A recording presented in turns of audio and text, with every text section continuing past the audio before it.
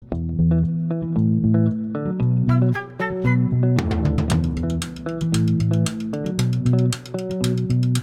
and welcome to Season 2 of Refocus, where we talk to artists and music industry professionals about building sustainable careers as creative workers, with a focus on folk. I'm your host, Rosalind Dennett.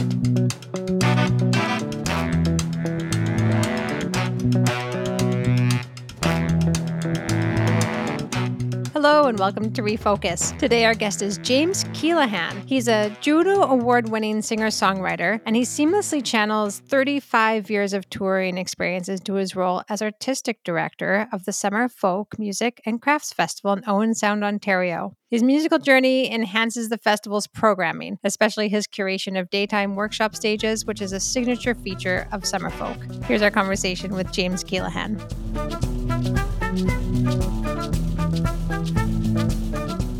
James, thanks so much for joining us today. How are you doing? I'm doing good. How are you doing? Very well. So excited to chat with you. This is our series about artistic direction and kind of diving into the meat of how you book your festival. And you have an absolutely brilliant, wonderful festival that is very near and dear to my heart, the Summerfolk Music and Crafts Festival. I'm wondering if you can tell us a little bit more about your wonderful event. Well, we're going into our 49th year, so old enough to be out on our own. And it's happened in the same park, in the same place, what's now Kelso Beach at Nawash Park in Owen Sound. And it was started in 1974 by the Harrison brothers.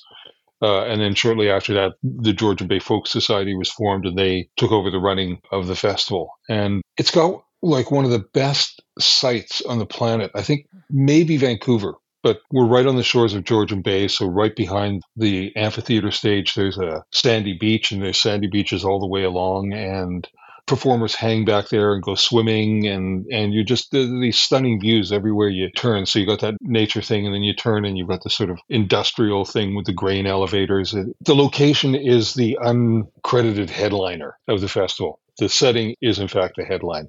When you're sitting in the amphitheater at night, especially if you're on one of the upper decks and you're sort of looking down at the stage and then behind the trees that are all lit up and the lake and the boats on the lake, it's just fantastic. I wax poetic about the site. It's always had a concentration on highlighting local acts as well as bringing those acts together with more seasoned performers. It's always had a reputation for having a great after party kind of feel at the hotel. There's a lot of jamming and playing that goes on there. We really encourage that. And it's always been a festival that's been built on that sort of Estelle Klein model where you have daytime workshops and then you have a main stage in the evening. We have, in fact, two main stages, the amphitheater and the Down by the Bay tent, which is a tent that seats about 2,000 people. And then we run on the daytime stages, the 5 daytime stages. We run traditional workshops where you put a number of different performers together, give them a theme and let them work it out over an hour and a half or so. And so our audience has always loved seeing people that are up and comers. Like the number one thing that we get on the audience surveys when we do them at the end of the festival is people saying how thrilled they are about this new act that they've discovered. Our audience really loves participating in the joy of discovery, of seeing things they've never seen before and embracing them. So it's just a fantastic festival with a fantastic ethic. So can we go into a little bit, you mentioned the Estelle Klein model and the workshops. Do you have a method to the madness of putting those together? Do you go in with an idea of how you're going to do it?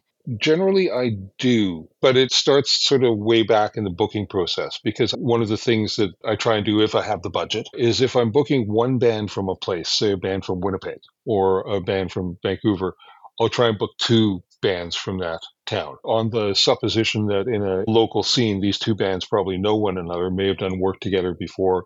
They've already sort of built a rapport with one another, which then can be implanted into the festival and used as like sourdough to help grow whatever scene is going to happen. If you have 3 acts on stage and 2 of them, sort of know each other's material and they're open enough to inviting the 3rd band along, it's like the 3rd band has this beautiful pad that they get to sort of launch into. The same with the songwriter crowd, although the songwriter crowd tends to know each other way more across the entire country.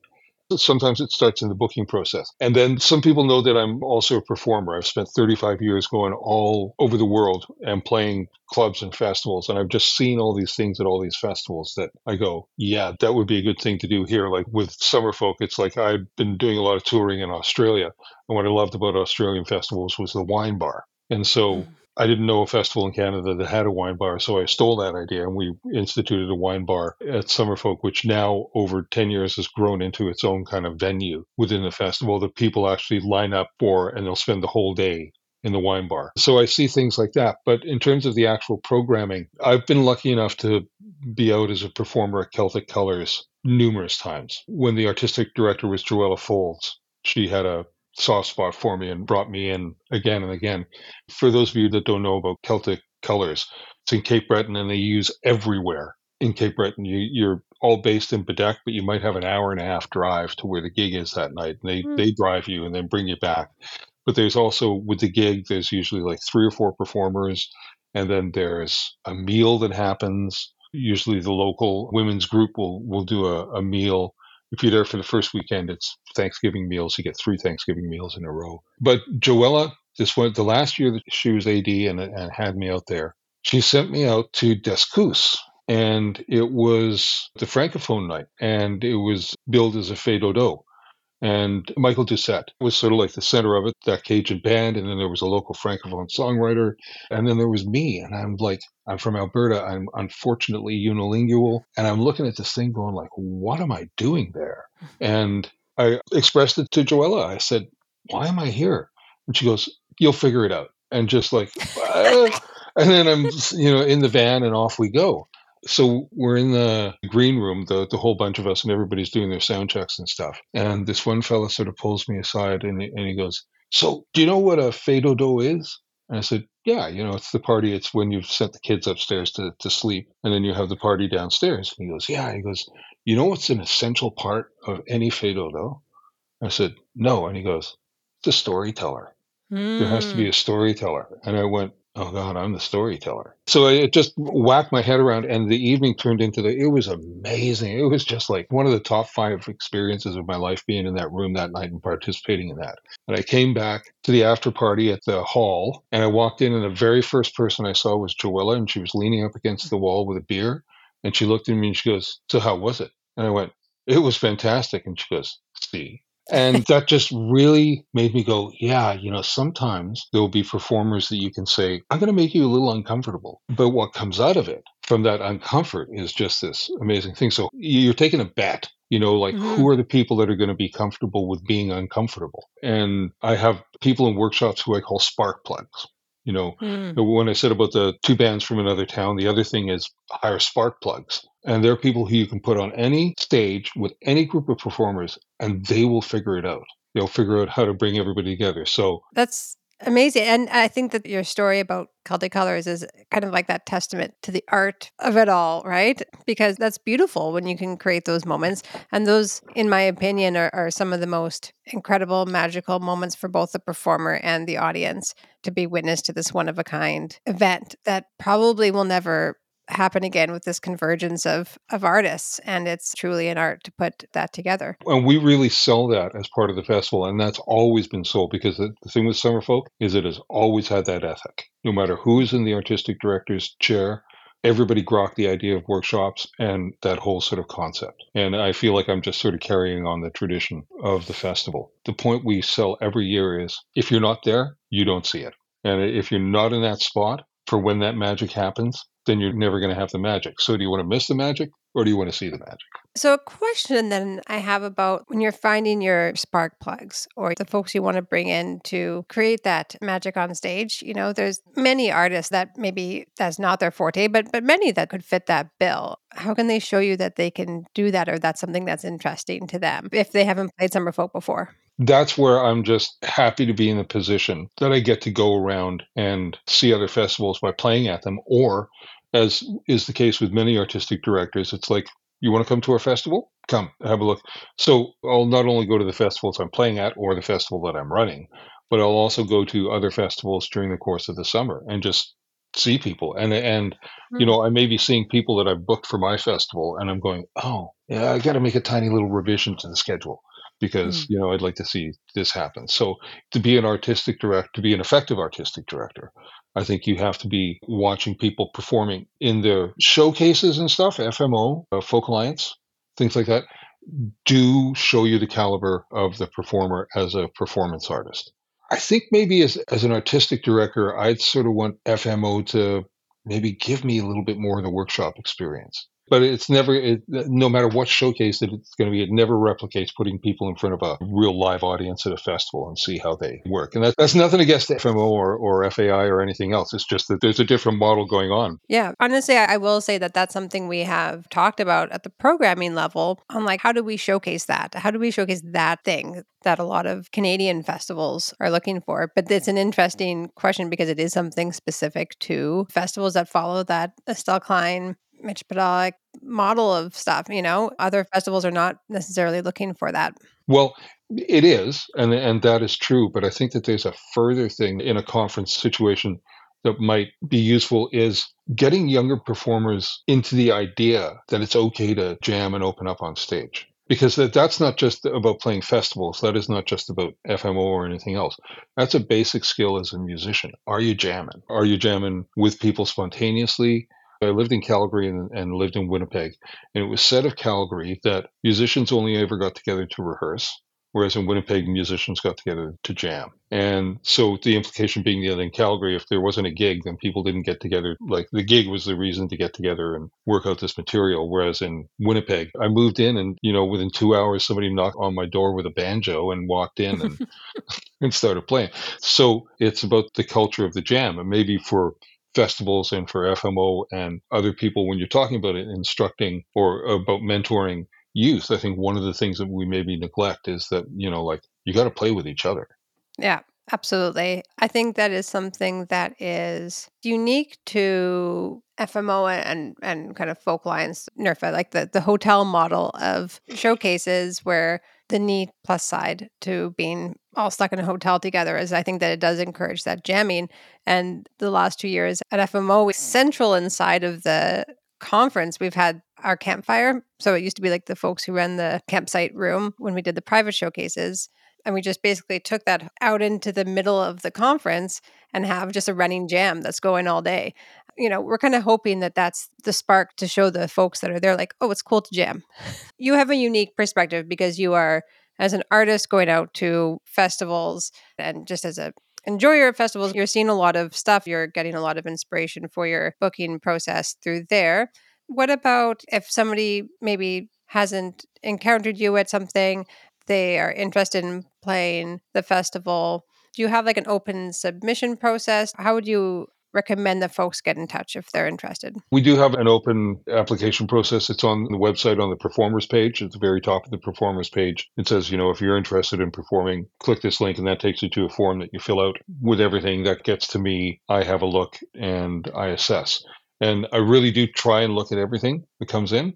In the before time, it was like the box of CDs that came after the conference. But now, sort of in the world that we're with, if you're making a submission, a cold submission to us, I want to see some live video. I want to know what you are like live. I want to see what the quality of your photos are, just because the publicity photo is an art form in itself. Are you paying attention to that? Because that has to go on my site. We asked for, I think 3 MP3s so that we get an idea of what you like recorded. I just want the broadest perspective on you because I've never heard of you and I've never seen you. And partly because of where I live, I'm not all that open to, hey, we're playing at this place. Can you come out and see us? Because I'm in Perth. If I'm going into Ottawa, that's like an hour drive back. If you're playing in Perth, chances are I'll go see you. Or if I'm down in Toronto or in Ottawa for a night and there are gigs on, I'll go see. I'm sort of more attached to clubs. Like there are clubs that I like to go to where I might be able to find the music that I'm looking for. So yeah, just on the raw out of the gate, never heard of us, then yeah, you just go to the webpage, you hit the form, you fill it out, I see it, and if it strikes a note with me, then you'll get an offer.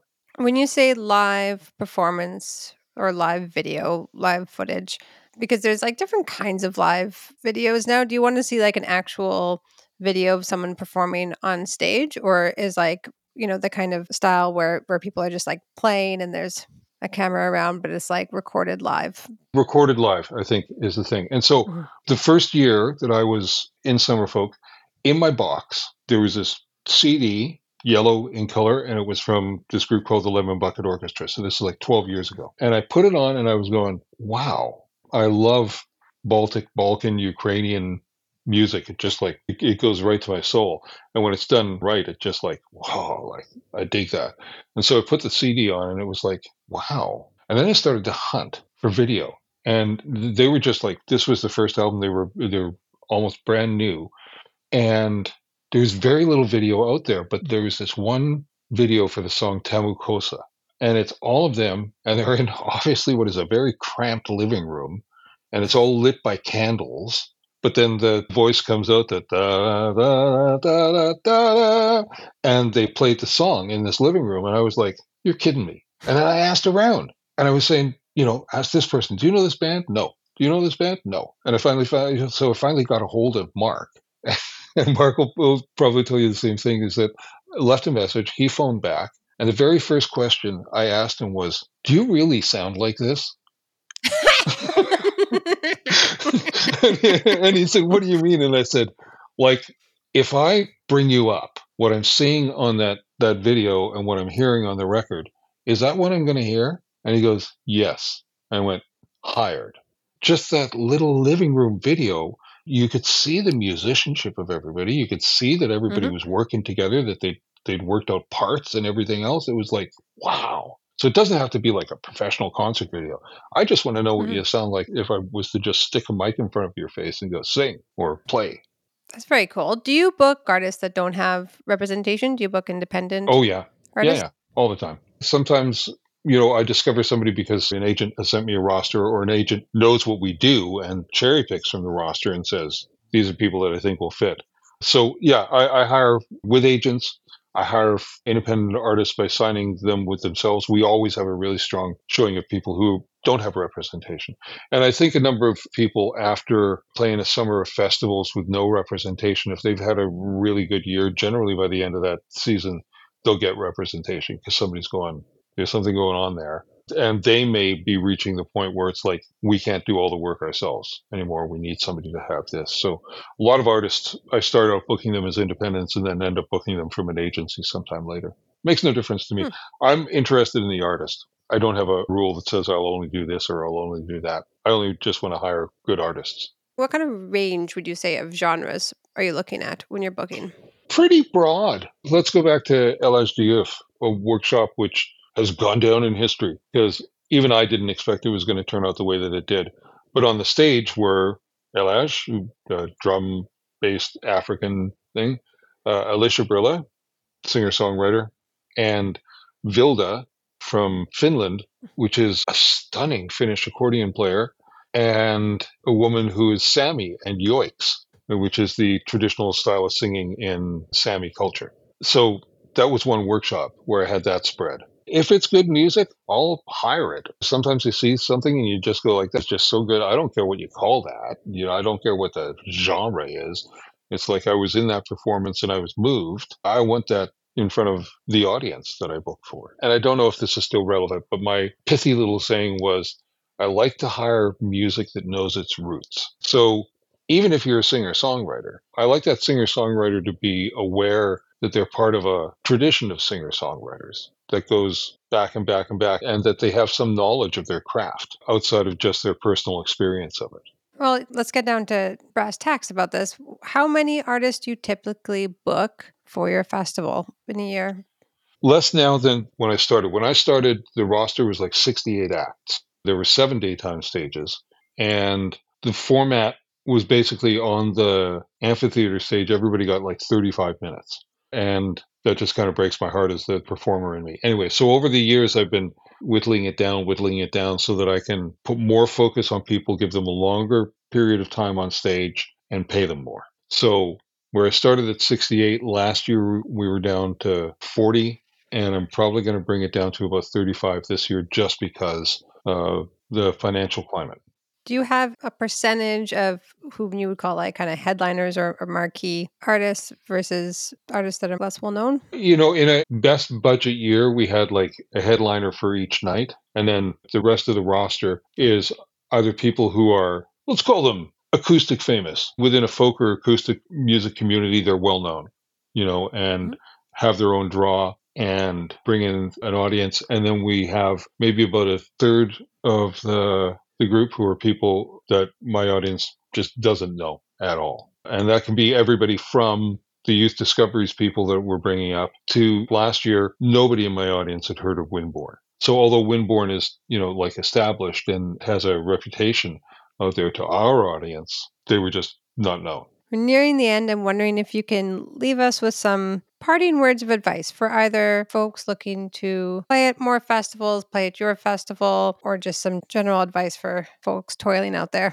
Gain a reputation for showing up on time. Do not ever mistreat a volunteer. Just always perform to the best of your craft and be open to experiences with new people. I think on that kind of level, that's one thing.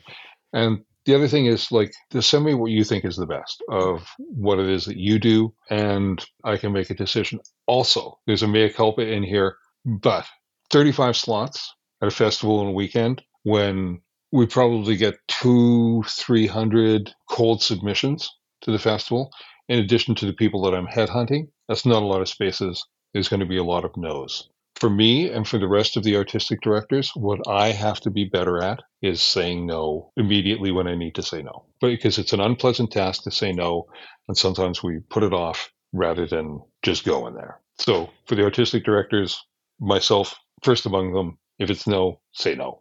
For artists, get used to the fact that there's going to be no's, and it's not necessarily a reflection at all of the music you do. It's just not something that's going to fit with what I'm doing this year. Great. Thank you so much, James. And I do recommend folks check out the festival. Go to Summerfolk. It's truly one of the gems. It's a gem, and it's magical, and it's its own thing. There's sprites or something in the woods, or sirens on the boats or something. It's just magical. Absolutely. It is Music and Crafts Festival. Come with a bit of money in your pocket to spend. I do a lot of early Christmas shopping. There's a beautiful craft zone. And I truly think that your experience as an artist of many festivals has turned Summerfolk into a festival that for the artist experience is absolutely as magical as the experience in the audience, because it's a delight to play as well. Well, I'm just one of many artistic directors who have done that for the festival. We all have the same ethic. Well, thank you so much, James, and see you around soon. You bet.